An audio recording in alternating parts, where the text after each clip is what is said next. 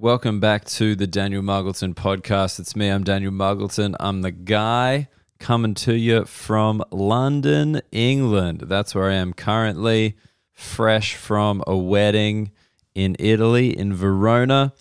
I'm here in this hemisphere for the first time since Edinburgh Fringe 2022, spending some time before I kick off my first ever UK tour, June 3rd at the Monkey Barrel Comedy Club in Edinburgh, before I head pretty much south. Like there's not too many like double backs, like going back up, heading south down the UK to London.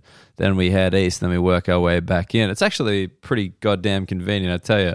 The UK is a very appropriately sized island with enough cities that you can really plan things out quite nicely. And even if you didn't, wouldn't fucking matter because the distances are that short.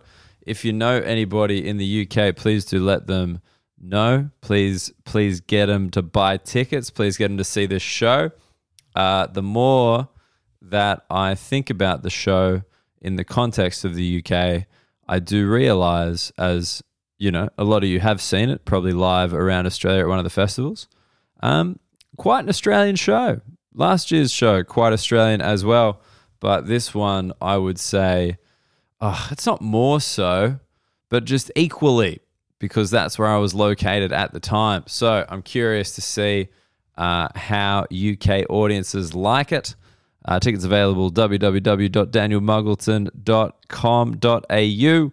And there's a button right at the front now. I figured out how to do that. That just goes straight to the UK shows. You can find them all in one place.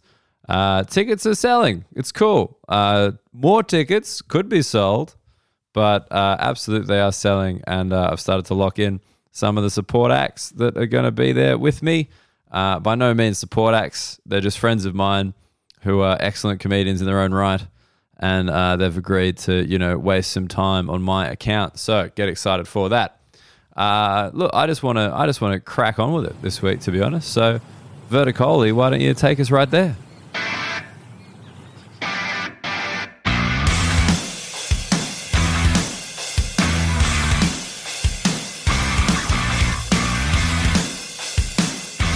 All right, the ODs and the Muglets, welcome back. Good to have you. I'm sorry if the audio today is a bit weird. As I said, on the road in my friend's living room. That's where this is being recorded.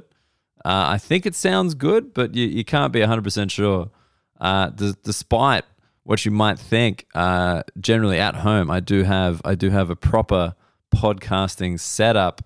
It's purely me that doesn't bring the noise. I cannot blame my tools. But yes, I'm here in London. Just before I started recording this, I definitely heard some foxes fucking. Definitely that. Definitely just that. I think every continent has its own like harrowing animal sound that we attribute to a certain activity.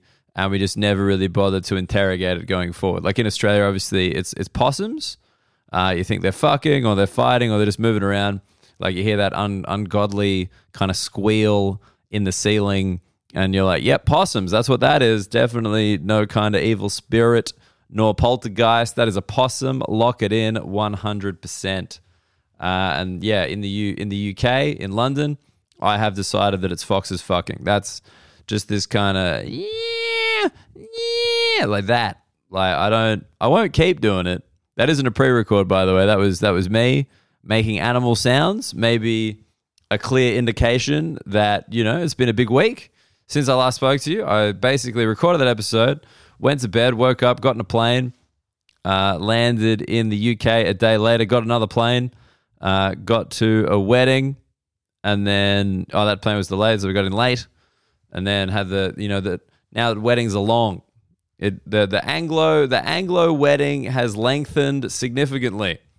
In our culture, as far as I understand, it's always been a one-day wedding, a one-day affair, quite a long day, but one day nonetheless. But we looked at other cultures and thought, hey, they're doing some long fucking weddings. Why don't we get involved in that? We like excuses to see each other. So yeah, I'd say the standard wedding now, the welcome the night before, some kind of welcome beverage for everyone to get to know each other. Then obviously the big day itself, followed by the recovery, which tends to be a brunch/lunch type scenario. I don't know if that's the same for everybody. That's basically, yeah, every destination wedding, even if the destination is significantly closer than Verona, Italy is to Sydney, Australia, it seems to be the idea that like, hey, you're here anyway, let's make this a fucking 3-dayer, not unlike a camping festival, you know? We got headline events every day. You're going to be feeling the effects of the day before, the day after, that kind of energy. Like, you know, I definitely went pretty goddamn hard at those welcome drinks. So on the wedding day itself, I was probably grumpy until about the main course. I reckon that was when I got my wings back, and you know, then obviously got absolutely rat at the reception because you're supposed to. That's what you're supposed to do. It was good. It was a good time. I learned because it was my friend who I lived with in London married a Finnish girl, and I learned about the Finnish wedding tradition of they hide bottles of vodka around the reception area. Like, they don't tell you they're doing it. It's not like a game. It's just that they hide 3 bottles of vodka. You know, not unlike stay-at-home alcoholic mother, you'd have to say. Bottles of vodka in discrete locations around the place so you can access them, have a nip, and then get back to what you want to be doing. And I thought it might have been like some kind of Easter egg hunt type scenario where you find the vodka and then you get to keep the vodka and distribute it as you see fit. But no, you have a swig of the bottle, then leave it there for other people to find. And I got to say, I was slightly upset about the COVIDification of this tradition because generally I believe it's a swig from the bottle. But at this wedding, there were some plastic cups provided, not leaning into Scandinavian recycling habits. But as I found out at the wedding, Finland is a Nordic country, but not part of Scandinavia. How weird is that? Like, they're not in there. Denmark's in there, even though, you know how maps work. Norway's there, Sweden's there, Finland's there in that top bit. Denmark's in the bottom bit, connected by a fucking bridge to Sweden, but it gets to be part of Scandinavia and Finland doesn't. Seems rude. Seems a little bit hurtful. That'd be like if we, you know, as Australia and New Zealand kind of went to, I don't know, Fiji, and we're like, hey guys, you're not part of Oceania anymore. And they're like, whoa, but we're like so surrounded by ocean, boys. And like, sorry, mate, you're part of the Southern Hemisphere, but not part of Oceania. That's just for us. And obviously in the case of Australia and New Zealand, jettisoning Fiji, there probably would be some more racial elements included in that. But luckily for the Norwegians, Swedes, Danes, and Finns, they're white as, so you can't even say it's a racial thing. But I'm sure they'll try to say there are differences. They're not. They're all the same country. We know the truth. Like IKEA furniture, there's slightly different shades, but fuck me, the Billy the bookcase is the same wherever you get it. So yes, that was a Finnish wedding tradition I learnt. The Australian wedding tradition that the Finns learnt was that when you play the Eagle Rock, you take your pants down and kind of wander around. And I got to say, there's a photo of all of us doing that.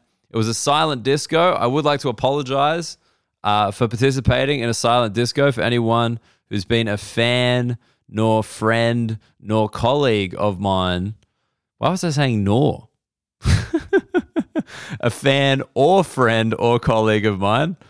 All right, that was smooth. First little mispronunciation of the show. Anyone who knows me at all really knows just how much I hate silent discos. But at this particular wedding, apparently the band could only play it for a certain amount of time before there was some kind of noise restriction thing, which is fucking absurd because it was in some weird Italian villa in the middle of nowhere. I don't know how anybody could have heard anything. And the idea that there's wildlife that they could disturb, come on. it's Europe. There's no wildlife. There's just foxes fucking in this London backyard. Sorry, just to tangentialize a little bit here. If you haven't been to London before, foxes are just around. Like this is how I'd like to describe it. Especially, I think this analogy works for everybody. Foxes are around in London the same way that Americans think kangaroos are around in Australia. You know? Like, I think most countries have this perception of Australia that we're like some kind of, animal farm without the, anti-capitalist overtones. But just like, that city farm thing where there's like a farm in the city and the kids go there and you get to pat a goat and you're like, okay, now you're a proper Australian, blah, blah, blah. But like, the idea is that in Australia, there are just kangaroos kind of around on the streets. Like, like because there are lots of kangaroos in Australia. There's too many kangaroos in Australia, as we tried to explain to an Italian chef. It was like, oh, you guys eat kangaroos like we eat horses. And it's like, well, no, we eat kangaroos because they're a pest and they're destroying the countryside. You eat horses because you're morally inferior to us. Clear? So, most people, I think that... Ooh, every now and again, this gets a little bit spicy, doesn't it? But look, maybe it's the jet lag. I'll blame that. So, people think that kangaroos are just around in Australia because if you come to Australia and leave the city, odds are you'll probably see a kangaroo, very least as like roadkill, but most likely alive, like just at the edge of a farm, near a paddock, like just around. Like there are heaps of kangaroos in Australia to the point where people are paid to hunt them because there are too many, because we didn't kill any of them for fucking ages because they're on the coat of arms. And we realized, oh, wait, no, these fuckers are actually a bit of a problem. So now you do get to kill them. Just in case anybody doesn't have the quick Australia 101 on that. But yeah, in London, like I knew there were foxes in the UK, but I assumed to encounter them, you'd have to leave the city like with a kangaroo. You'd have to go to like at least a semi-rural area, like just something where there's a bit of nature. And obviously, this is the UK. There's been people here cultivating it in an agricultural fashion for an incredibly long time. So there is no nature here. But foxes are everywhere. Like I'm staying pretty close to the center of London, E2. For anyone who likes to follow little digits on that one, that basically means 1 E further east than E1. What an accurate and useful footnote there, Daniel. Well done. But yes, so this is very close to the city. Like I could walk to London's financial district in half an hour, and I've seen a fox like twice already today. And I've only been here for about 10 hours. So, like, this is what I mean. They're just around. Like, when I was walking home with my pizza, like, an hour ago, there was a fox just there, like, kind of, it went into the house before the house that I went into, Like, there was the footpath for the fox. The next footpath is where I turned left. Like, this is how present foxes are. So that's just what, because I found that really surprising. Like, I remember when I was living here, I found that incredibly surprising that they're just kind of like around. And I guess to the point where, like, not that anyone has outdoor cats anymore, but like you'd have to be careful, right? Like a fox could genuinely take your cat. Like if you had chickens in the London city centre, I'm not saying you do, I'm not saying you would, I'm just saying like there is a level of fox presence that means if you had, here we go, an actual example, a rabbit in a hutch, like in Australian backyards, there's a rabbit in a hutch. The rabbit's probably going to be fine. There aren't really any natural predators of the rabbit just roaming around the Sydney suburbs. Ba-bow, in London, there's a fox. It'd eat it. Done. Whew, we got there. When you have like a good analogy that you find interesting and you want to tell other people that, and then in explaining it, you make it so fucking complicated that even the foxes fucking in the backyard have stopped to shake their head. Disappointed in your inability to convey a simple point. But, sorry, the wedding. We're talking about the wedding. We're talking about, what are we talking about with the wedding? We're talking about something, the traditions. We did the Finnish thing. We did the Australian thing with the Eagle Rock. Oof. Was that it? Did we finish that? Do we finish that point about the Eagle Rock? How you just dack yourself when the Eagle Rock comes on? And I don't really understand why. This is another one of those moments where I've had a few people message me this, being like, is there any way, Daniel, that you could integrate something into the podcast where, or at least just as a way to communicate with you, where when you say something mortally incorrect, we get to scream at you via voice note or something, our displeasure, or I think sometimes just the answer. Because they're like, for the love of God, he's going around and around and around. We just want him to move on. We know the answer. Breaker Morant was from the Boer War, you fucking idiot. It had nothing to do with the man from Snowy River. Would have been a good name for that character, though. Just saying. But yes, fuck it. Whatever I had to say, if it's important, it'll come back up. I want to talk about the wedding. I want to talk about the wedding thing the destination bit of the wedding where everyone wants to go somewhere else for their wedding, which is fine. This was an Australian guy marrying a Finnish girl. So Australia is a long way away from Finland, so they chose a middle ground, which was inconvenient for all parties, just like my friends in Australia who are from Sydney and Melbourne and got married in Canberra. Sometimes a midpoint is convenient for nobody. That's it. That's the whole that's the whole lesson I was trying to convey there. But it was lovely to go to Italy for the wedding. Went to Verona. Didn't really see anything in Verona because we stayed at a villa. My friends that I was staying with, it was an old house. We used to live together. That's how we became close. All housemates, all 6 of us living in Redfern there for a bit. They were like, let's rekindle the housemate experience and all live together and kind of give each other the shits for a couple of days. Why not? Bit of fun. But I will say one thing about the villa. Like, I get it. Don't get me wrong. I get it conceptually. Personally, I don't know why you want to live in an old house that's not near anything. Because I don't know if you know about these like villas that you can rent in Europe. That seems to be like a big hustle. You kind of got a taste of it in White Lotus season 2, where the guy owns the villa and it's like, hey, this is like a setting for these fun things we're going to do. Fun things they're going to do in that was attempted murder and cocaine. Way. So, I get it. Like, people, it's pretty. It's like, it's got huge gardens. There's like grounds. You're like, oh, isn't this nice? But the one thing with the villa that I definitely always notice is, fuck me, it gives them a bit of leeway for the quality of the property. Because, you know, if you're in a hotel and none of the PowerPoints are the current size, like, I don't know when this happened, but apparently European PowerPoints, which are the circles, the 2 cylinders, for anybody who hasn't done the Europe thing before, it's got the 2 kind of cylindrical points. Like, the American ones are square, these ones are cylindrical. They don't have the 3rd prong like Australia and the UK.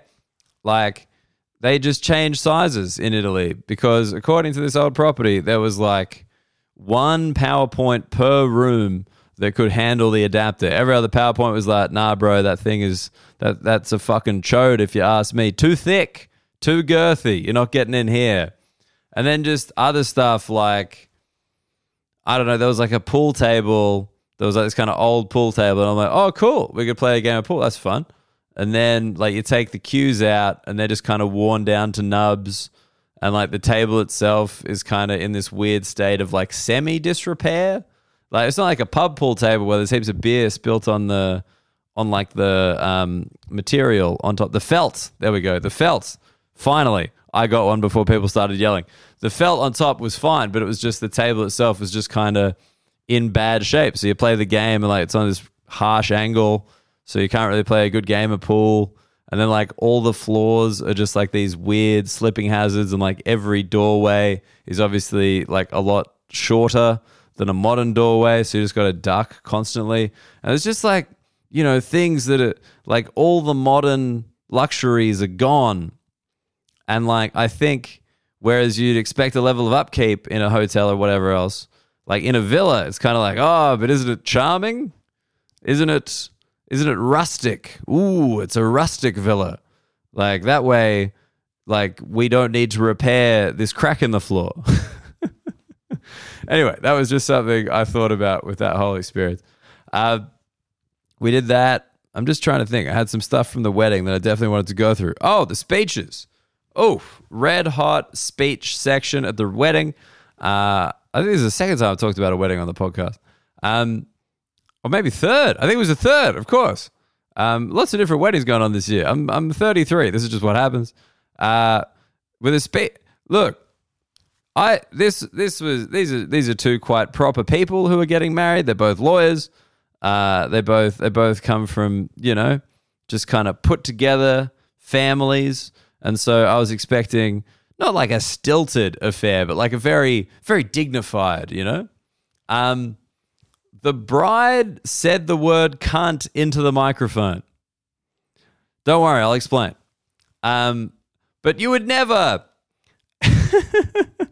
in a million years going in, I was like, there's no way I'm going to hear the bride say cunt into a microphone during her mother's speech today. Like, there's no way that's going to happen. But it did, and I was there, and it was kind of awesome. I rated it, I think. I think I liked it. I think, because I don't know about you guys, I consider a wedding toast, like a wedding speech, like you don't really curse. You don't really swear. And I'm a big fucking fan of swearing, as anyone who listens to this knows. Fucking love it. Can't get enough. But I feel like those things you just don't, like, it's not really appropriate for that. But the way this happened was during the mother's speech, the mother's finish, she was quizzing the groom on his finish, which fun game, rated it. So she asked him questions in Finnish related to her daughter, and then he would have to respond in Finnish in front of everybody.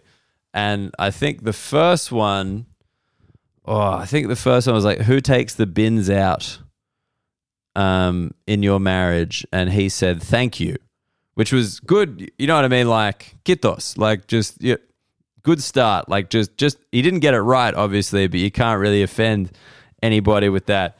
And then she went another one, and I assume he must have thought it had something to do with like who do you love and who's the best thing that's ever happened to you. And he said his wife's name. And then in the third one, there was more Finnish words, and he said something in Finnish, and all the Finnish people started cheering. And I was like, holy shit, he got one right. That's incredible. And then then I realized it was only the young Finnish men who were cheering. And I'm like, oh, that's never a good sign. And the bride then took the microphone and said, he said this. And then everyone's like, what does it mean? And then she, into the microphone, said, cunt Satan.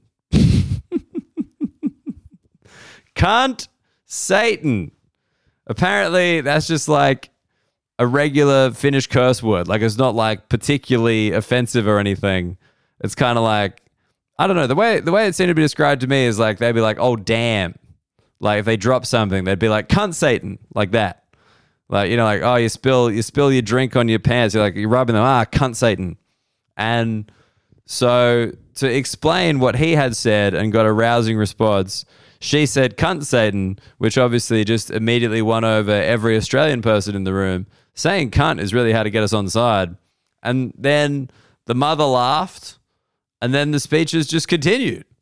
And I was like, this is fucking unprecedented. I've got, some fairly bogan sorts on both sides of my family.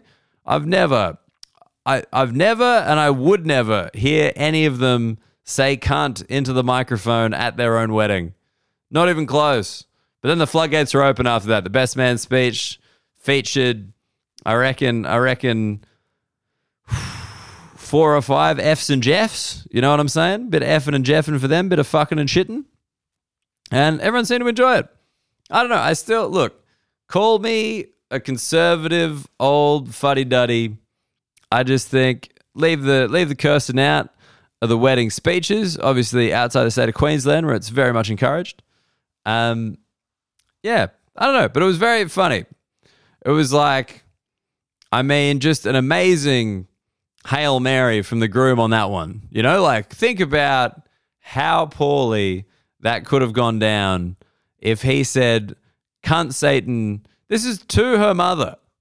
Like, the mother was the one, like, his new wife's mother was the one asking the questions in front of the majority of her family, and his answer to one of them was cunt Satan, and it was a big win. I would argue his biggest laugh, biggest cheer of the night, especially from the Finnish contingent.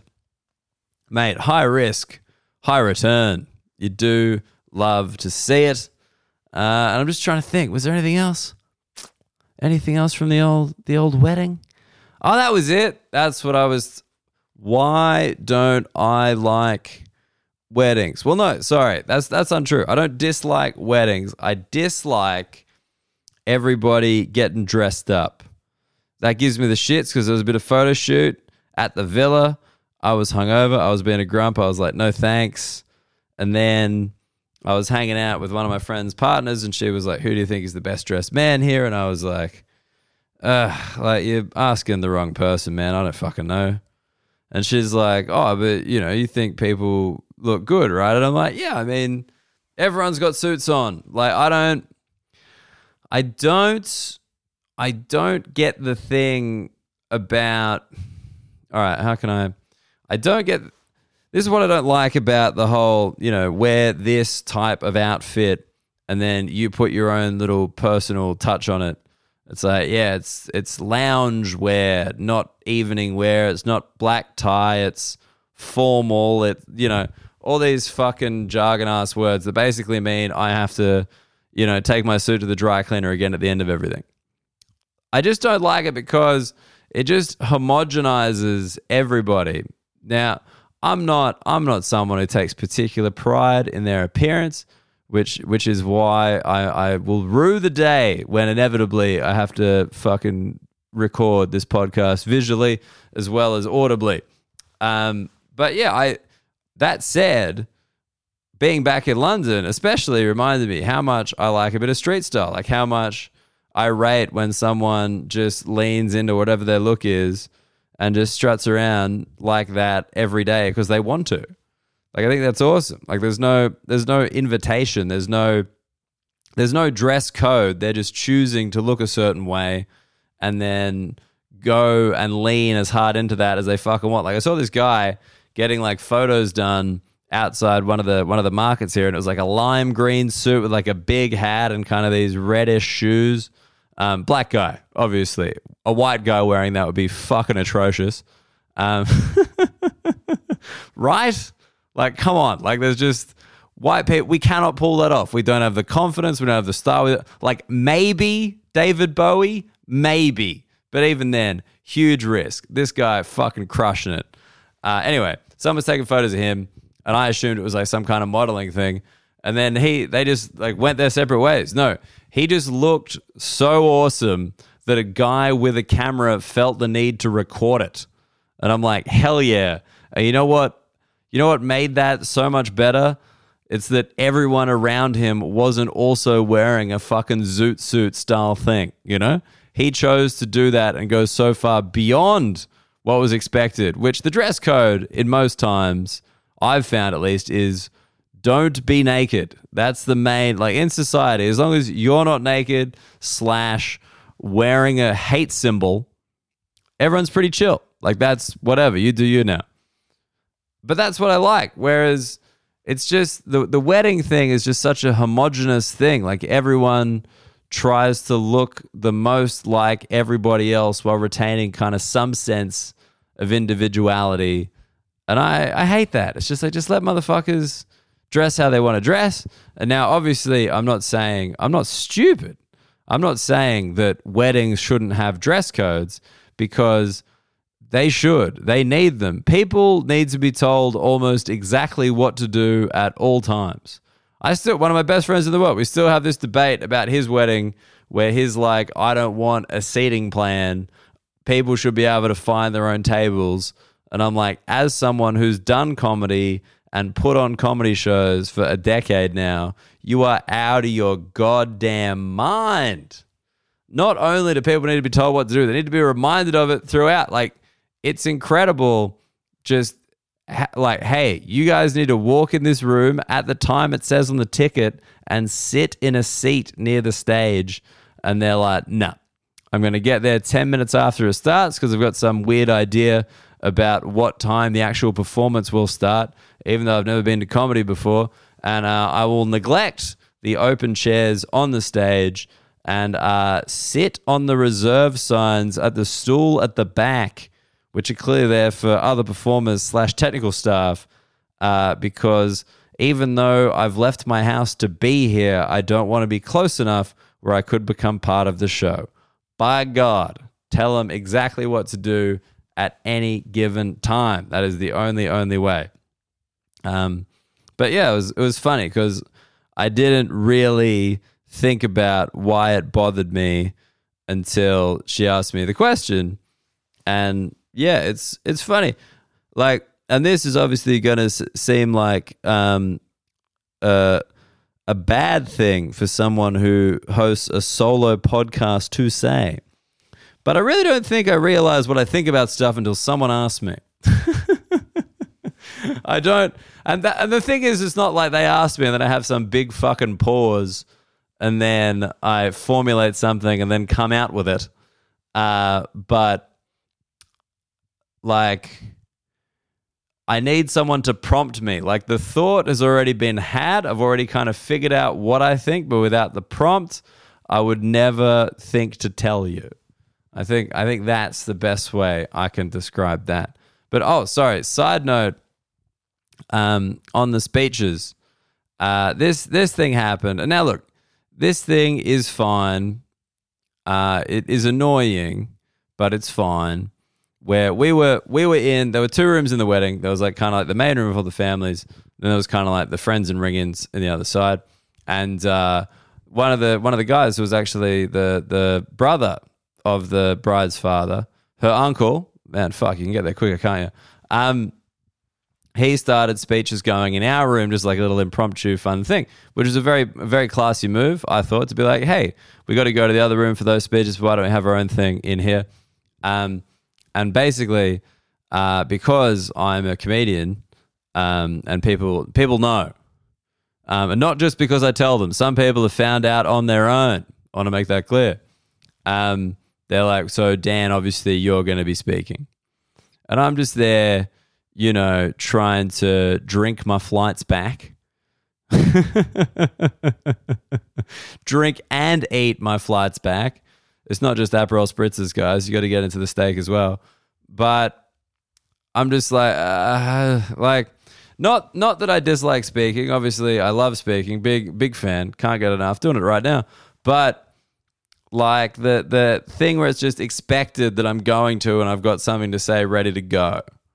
Like, and you know, obviously no one gives a shit if I do a subpar impromptu speech in the B room without a microphone. Like, no one actually cares, but I care because I'm like, hey, this is a gig, and if I bomb, I don't get paid. And obviously I'm mentioning this on the podcast so I can write off my room in the villa for tax purposes. Now it's research for an upcoming project. Hooray. But yeah, it's funny because people defend me now, which I think is quite cute. Like my friends, like they get kind of behind me and they get up people who are kind of like, oh, go on, tell us a joke. Like my mate was like, yeah, it's like going up to me and like he's like a doctor. And it's like, do us a surgery. And I was like, well, Sam, like the difference is that people enjoy watching what I do.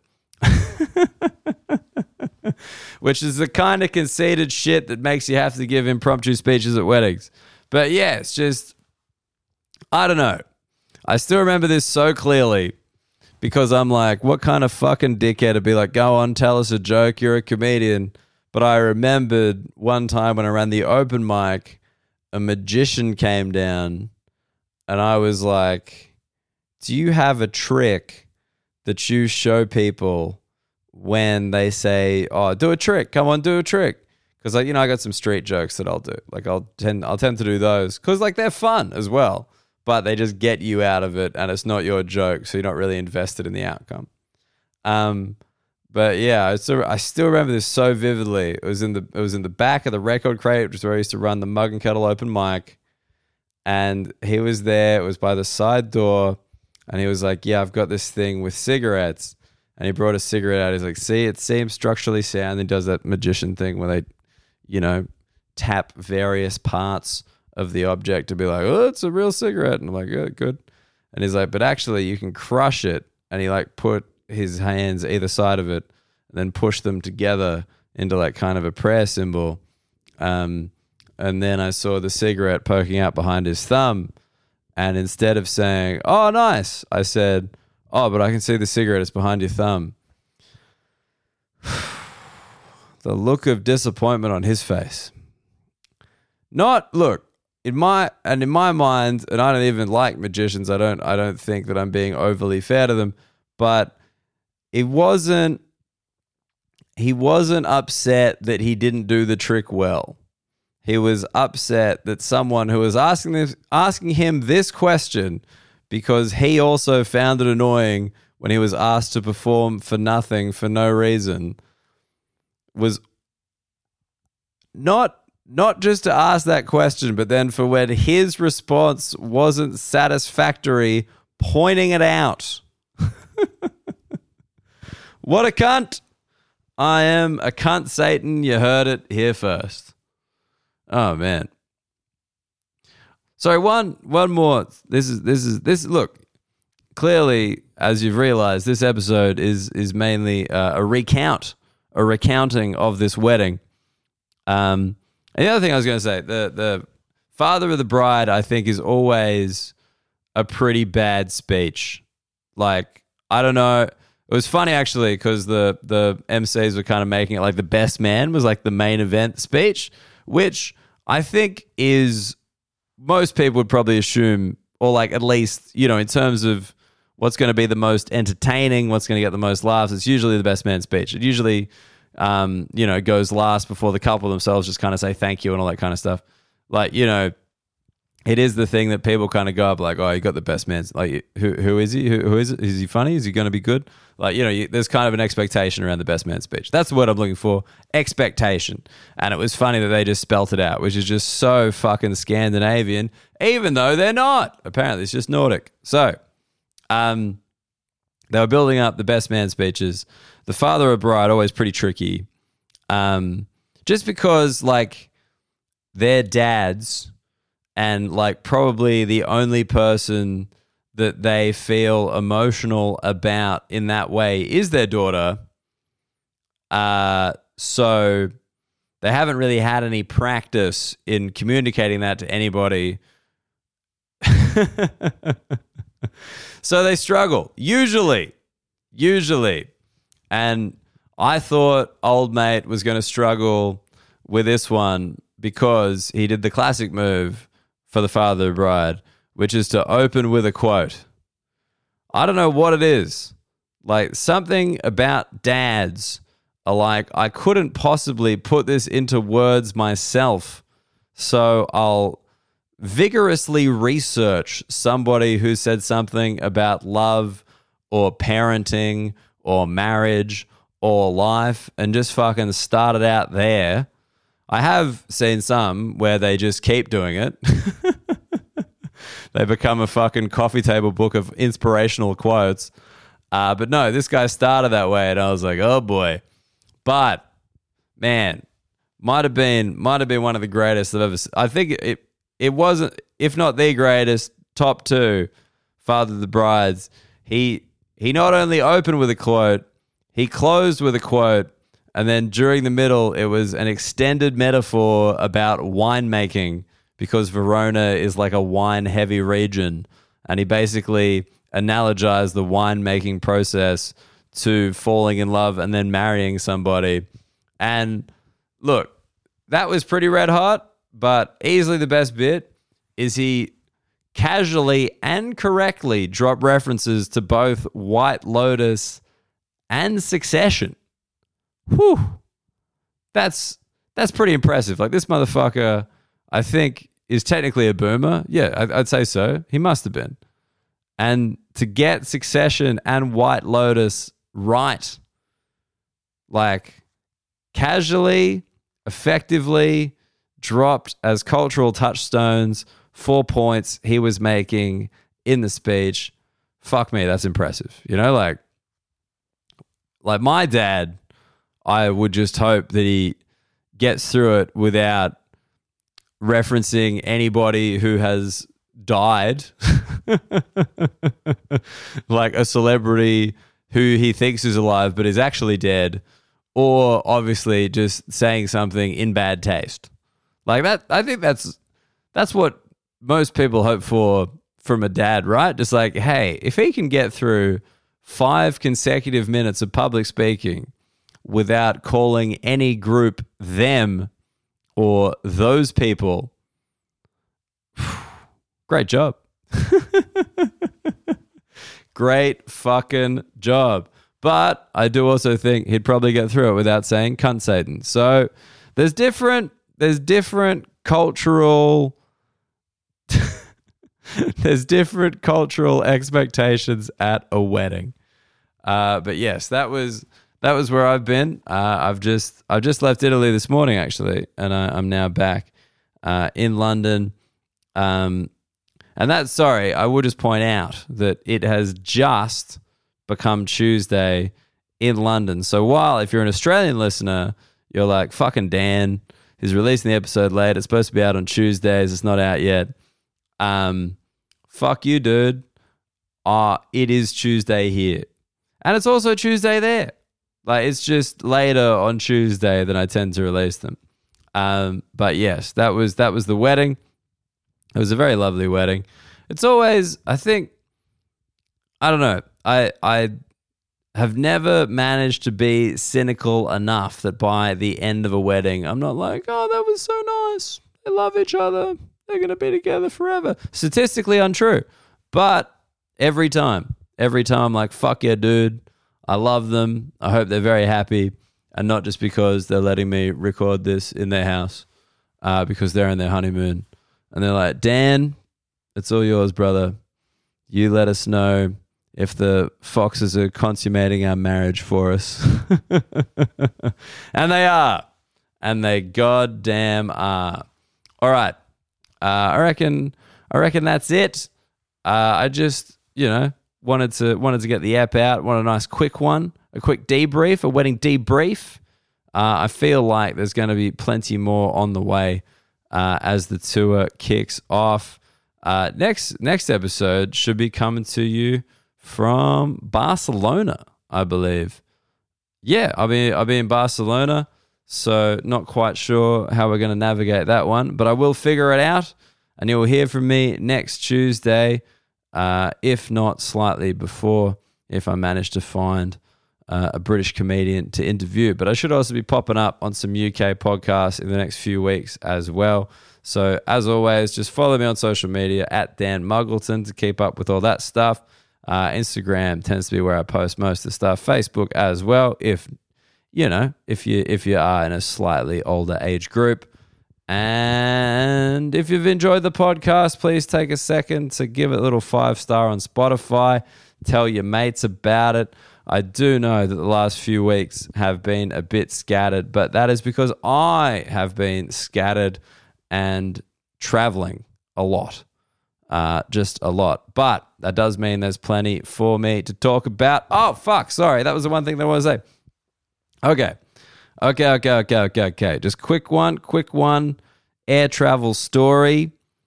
Just a thing in the Verona airport today. It was like a regional Italian airport. So there was no like automated anything. All the check-ins were done by people. Whoa, what year is it? 2017? The check-ins were done by people. And you just kind of had to wait in one big line. And then you got to dump your bag. There wasn't like bag drop or anything like that.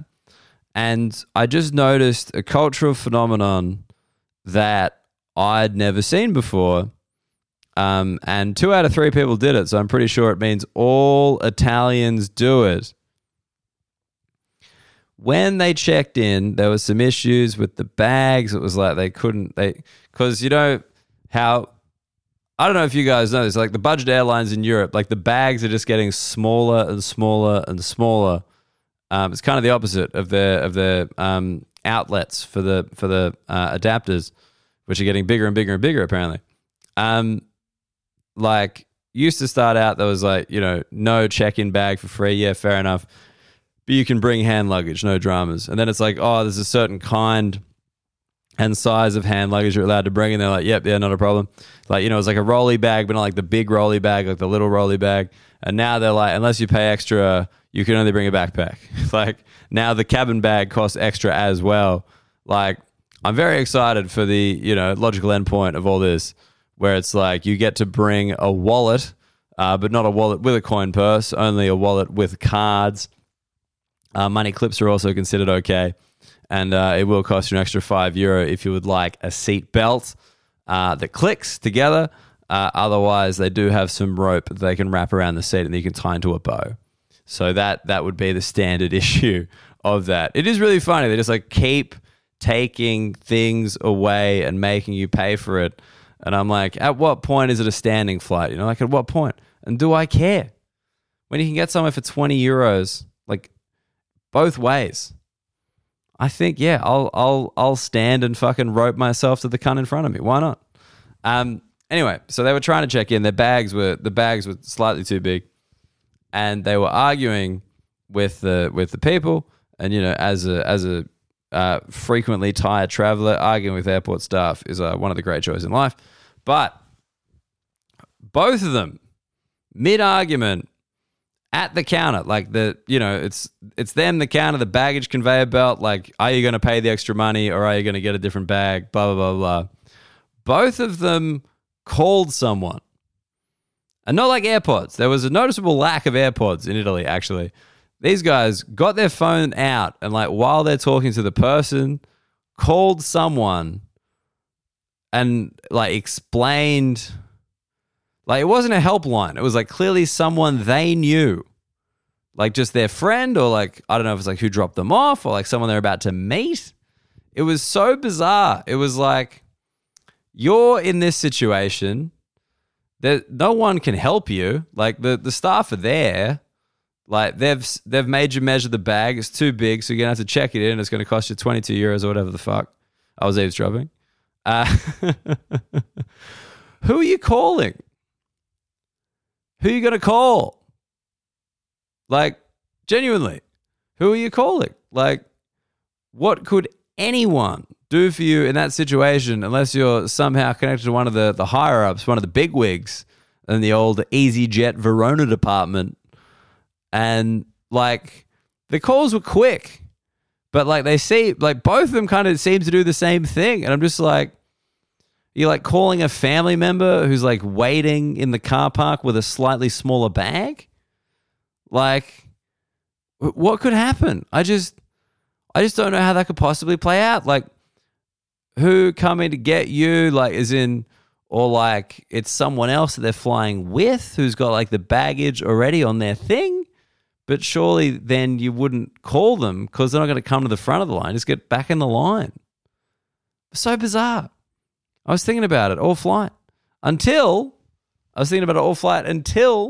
one of the stewardesses, when the guy was saying like, oh yeah, my chair's kind of leaning back a little bit. Is there something I do to the button?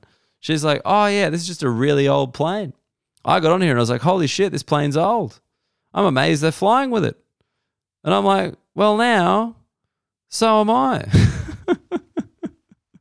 It's just not one of those sentences that you want to hear in midair. You know?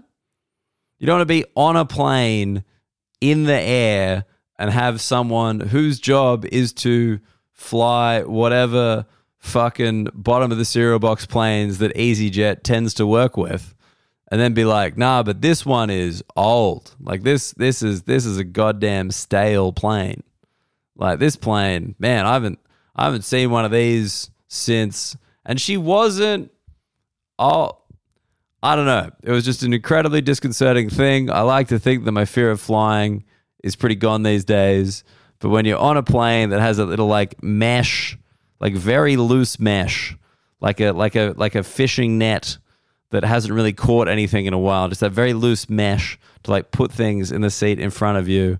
Then the flight attendant's like, yeah, this plane is old. Like, I've never been on one this old before. I just know about it from folklore and tales of stewardesses of old. Like, I was surprised it wasn't a fucking smoking section.